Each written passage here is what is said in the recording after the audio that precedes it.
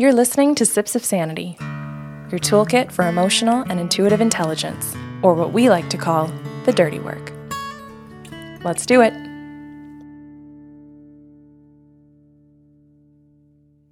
Good morning, Kelly. Good morning. How are you? What is this world, Karen? Well, that very attitude, that very thought is what has prompted this week's discussion on Sips of Sanity. So this is going to be called the Social Week. Okay. And this is all about social behavior. Oh, interesting. So I've done a lot of research, and I know that I'm the person that does the research, and you're the one that knows this. Well, that's not totally fair. I don't think that's giving yourself enough credit. Might be over-crediting me, too. Really? Yeah, we'll see how this goes. Oh. Okay. You say social, and I'm like clamming up already. Well, I'm thinking of your psychology background. Right. Because everything that I looked up, all of the different terms and different things was all under psychology. So I guess I assumed that it would be under your psychosocial education. All right. Okay. Let's test it out. Okay, so first of all, I wrote down the reason that we chose this today. And I don't usually write out my whole intention on the paper, but I thought this was important. So one of the reasons is some of us have anxiety when we find ourselves in social circumstances, whether they're healthy ones, like a party, or just getting together with a family or a couple of friends, or outright anxiety when we are in Walmart and we hear somebody yelling at another person. We don't know how to react, and we freeze. Some of us freaking freeze. You could have just left it at being in Walmart. It doesn't even need to be anyone yelling. I'm like, oh God. Yeah. And some of us don't want to go to certain events because we can anticipate or we daydream or we think things could happen. And we have so much anxiety about what we ruminate over that could occur, and we don't know how to get through it properly, that we have anxiety just thinking about that shit, even if we don't go and participate in it. And another situation, I have been in tons of situations in the past where I was in a social environment, wished that I knew how to deal with it, watched other people deal with it, and felt a shit ton of shame because I didn't know better. And I am an adult, whatever age I'm at. I'm an adult. So how come I didn't respond better? And then go home and feel shame. And I know that I would go home and ruminate over it and still not know how to deal with it another time that it occurred. Right. So it became a pattern that I felt bad about myself. And yet I really didn't do anything other than feel bad about myself at all. I didn't learn anything else. I didn't figure out what to do or how to behave differently. I didn't ask questions. I didn't research it. I just literally sat there and didn't handle things well. Or I just sort of gave somebody a dirty look, or I kind of turned in the opposite direction and did something. So we're going to go through some of these things today in the hopes that everybody listening to this can sit there and go, okay, this is something to think about. So I'm inviting you to think as we go through this. Who are you? How do you behave? How do you want to behave going forward? Are you doing anything to change your behavior? Are you behaving in healthy ways? Are you thinking in healthy ways? And if not, here are some options. Here are some things to think about, so that if you find yourself in some situations in the future, you have new choices. So that's the intention. Cool. So I'm just going to clarify before we dive in. Are we offering concepts, or are we offering tools, or are we offering both? We're going to do both for them. And we're going to begin with just the term bystander and what a bystander is and the different types. So I found this really fun. So I looked it up, and there's a passive bystander. And that's the person that just doesn't do anything when something is going on in an environment around them that is unhealthy. So they choose to look away, walk away, say nothing, but whatever it is, physically, it has nothing to do with helping the person who's being victimized or helping the person who's in distress. Okay, so you're bringing this up. I just want to clarify for listeners, we're heading in any random direction that has to do with social situations that might cause us anxiety. Mm-hmm. Okay. And like I said, the point is to give them terms. It's to help them understand some of the ways that they're thinking, to see some of the ways that they're behaving. No, you made that clear. I'm just trying to figure out if there's a linear progression or if this is just any and all situations that might make us feel anxious in a social situation. That's correct. Okay, cool. Yeah. So the passive bystander is the old me. That's the person that just didn't know what to do, didn't learn anything any differently, and just carried on life in that same kind of way. Now, the active bystander is the person who sees something in their environment, in a social situation, and decides that they're actually going to take some kind of action to help the person who is being victimized. Usually, that's the key thing that an active bystander does, is target the person and help them in some way. So this can look like that they're going to help them in the sense that they might walk over and say, "What do you need? How can I support you? Can I help you carry that out to the car so that, your kids..." So let's give an example.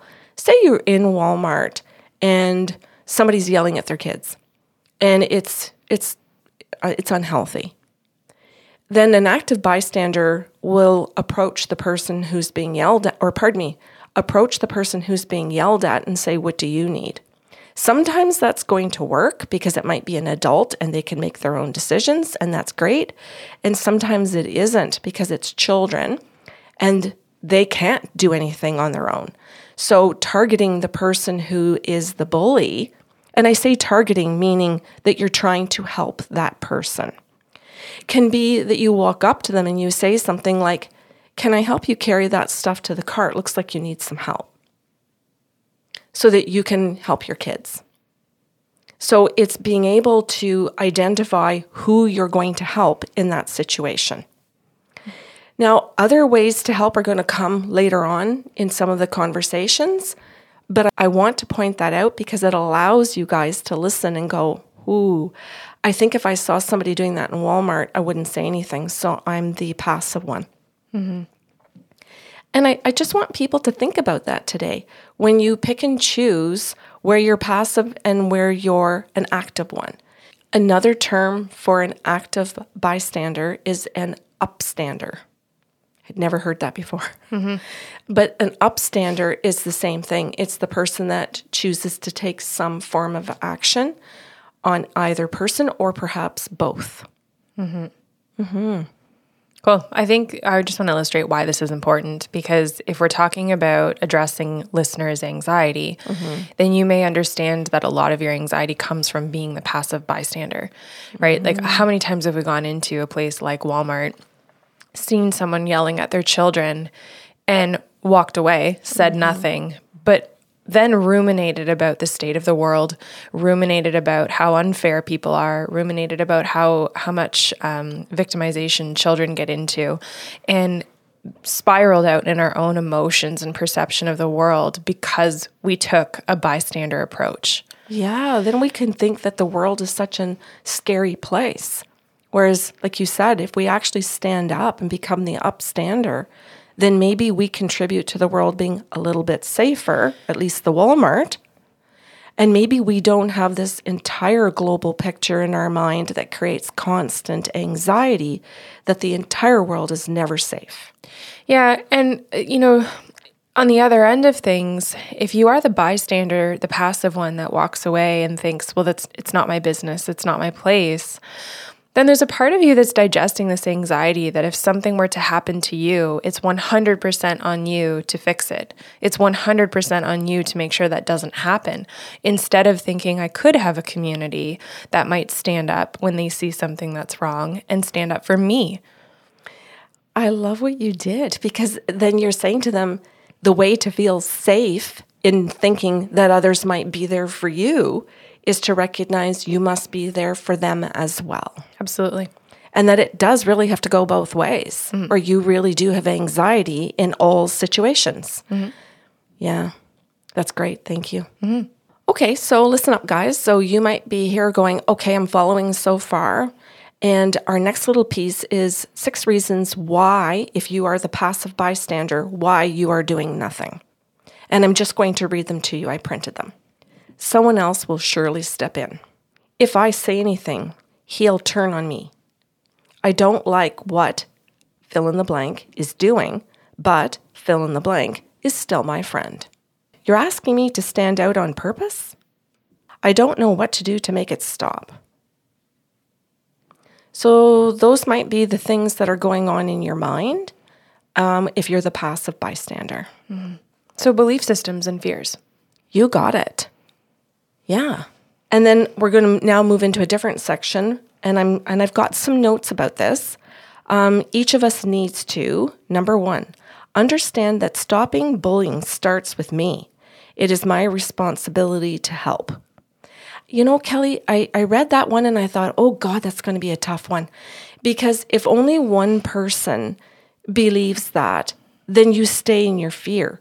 But if you believe that and everybody else starts believing that, then more people stand up to that bully because we all have the same belief now. What's wrong in our society is that not enough of us understand that concept. And so we think if we're going to stand up to the bully, it will only be us. So I'm going to give a quick example. If I'm in Walmart and that situation with somebody yelling at another person is there, and I'm by myself, I might not want to step into being the upstander because I'm alone. But if I'm in Walmart with you, and I know you have the same belief as me, then I might see something and say something and go right over and approach it, knowing that if that person does turn on me, that you're going to walk right up and go, hi, wait a minute there, dude, this is my mother. I know there will now be 2 of us. And then if somebody else has the same belief, then maybe someone standing in the cash line might come over and go, hey, what's going on over here? And be the 3rd person. And this is what's important, is that we have to now go, okay, I need to be, because if I'm not the first upstander, if I'm not the first one, I'll never know if there are more here, because it becomes a game of chicken then, that all the upstanders are standing there going, are there any other upstanders here? Right? And we don't have the time for that. The victim does not have the time for us to do that. Okay, number 2. Feel connected to the bullied person. Have empathy. So I'll just say it again. Each of us needs to feel connected to the bullied person to have empathy for them as well. Number 3, accept that conflict is a normal part of life. Yes, we can be nervous about it. Know that healthy friendships can stand the challenge of a disagreement or confrontation. I like that one. When I read that, Kelly, I really thought, wow, that's a game changer, because we're asking you as listeners to sit here and go, wow, that's true. If I changed my mind, I could confront a friend and know that this friendship is strong enough that I can stand up. I can be an upstander, especially in a group situation, and defend another person in a family situation and defend someone else in my family. Because I know that my relationships here are stronger and will survive this. And, I remember reading it thinking, holy crumb, that was a game changer one for me. And then I thought, wow, okay, maybe then what I had prior was that I really didn't feel that those relationships really would withstand me standing up to the bully. Well, no, and it wasn't a maybe. Like, we have evidence from the people in our lives, whether or not they think conflict is a part of regular routine, right? Yeah. And so if we know we have an extreme people pleaser as a partner or a sibling or a parent, and we know they're never going to have our backs because they will avoid conflict at all costs, then we're at a greater risk of staying a passive bystander because evidence shows we are by ourselves. Yeah.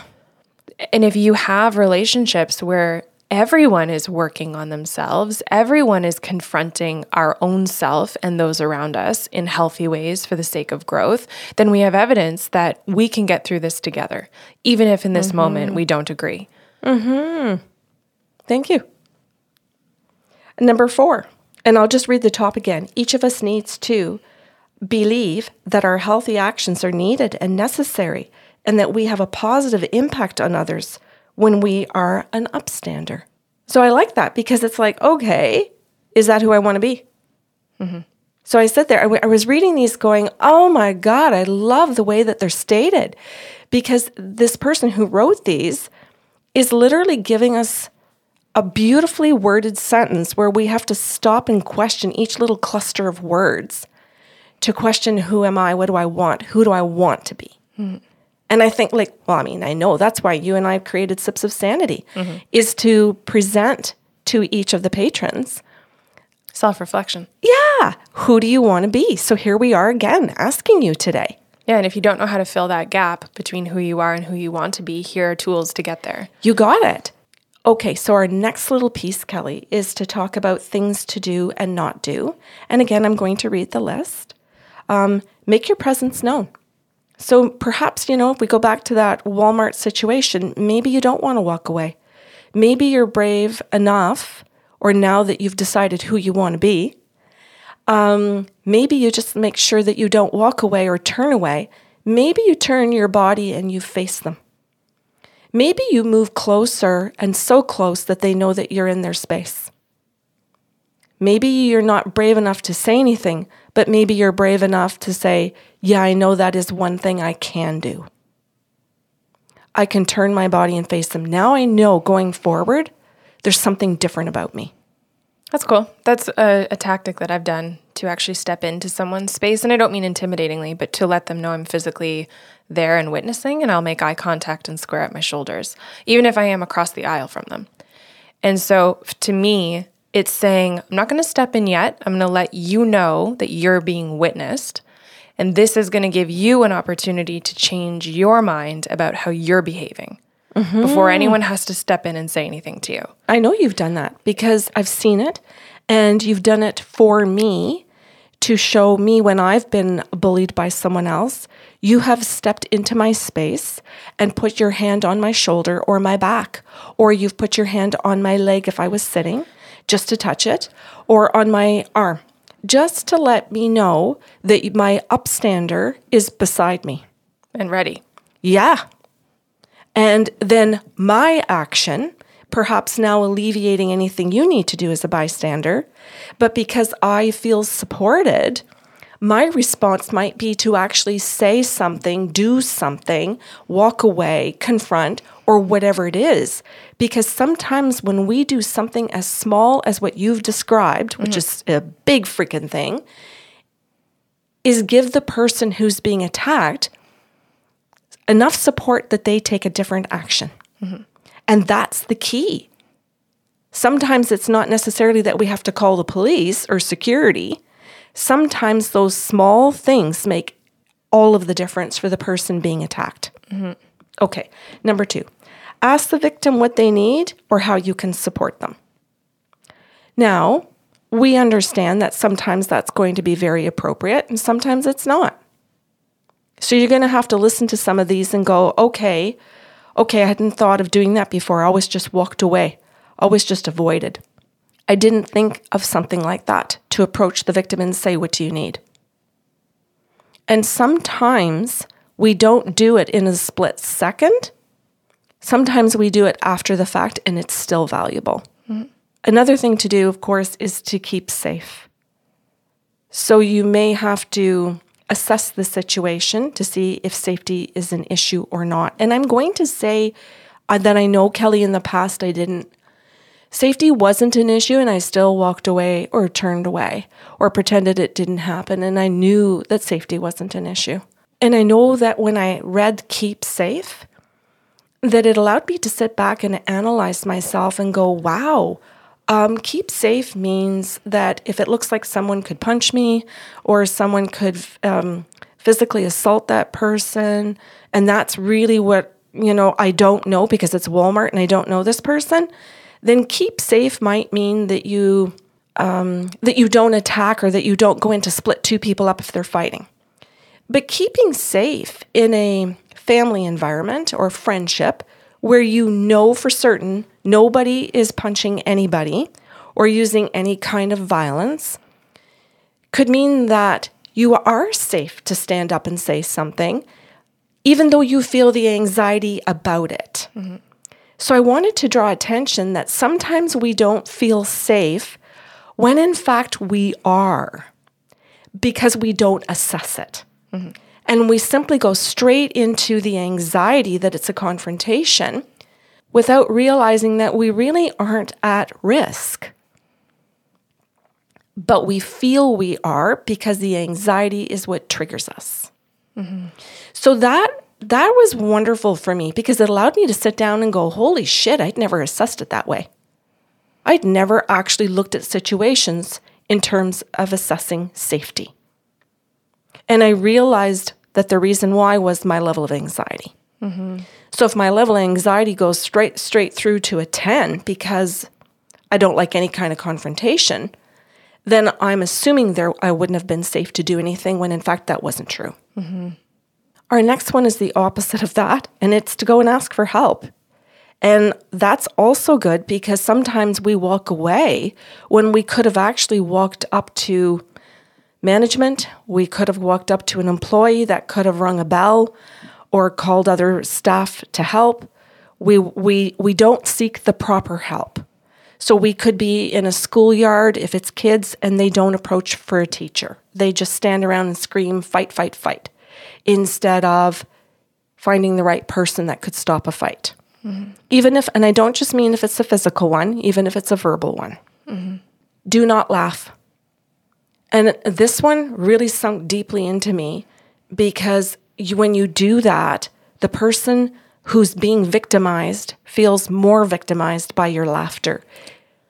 This one's a hard one because so many of us involuntarily have a reaction to laugh when we are uncomfortable. Yep. And certainly the other person, anyone outside of your own body, doesn't understand why that laughter might pop out, doesn't understand that it is, in fact, involuntary. Mm-hmm. But I mean, it's still a good tip, right? To not, if you're training your brain and you're training your reactions to not laugh, that's a great tool. That's helpful, Kelly, for people to understand who listen to the people laughing, for them to understand that they may be not laughing at them and that they're laughing because of their own stress. Mm-hmm. Okay. And I've laughed out of incredulousness before. Oh, right. Like in so much disbelief about what I was witnessing that laughter came out. Oh, that's a good point. And I mean, I leap to quickly correct or clarify that, but some people can't. Yeah. They're frozen. It's part of the freeze. Right. Yeah, the freeze response when you see something that you can't believe is occurring or is upsetting. The next one is don't pretend it never happened. And everybody listening to this is going to go, gaslighting. Absolutely. And that's exactly what it is. Don't be a gaslighter as a bystander. Mm-hmm. So those are our tools, some of the things that we get to think about today going forward. And in the big question, what kind of bystander have you been? What kind of bystander do you want to be? Beautiful. And I mean, we've got an entire week left to talk about different social situations and anxieties that pop up because of them. Mm-hmm. So if you do want to join us, we're over on patreon.com/BySarlo.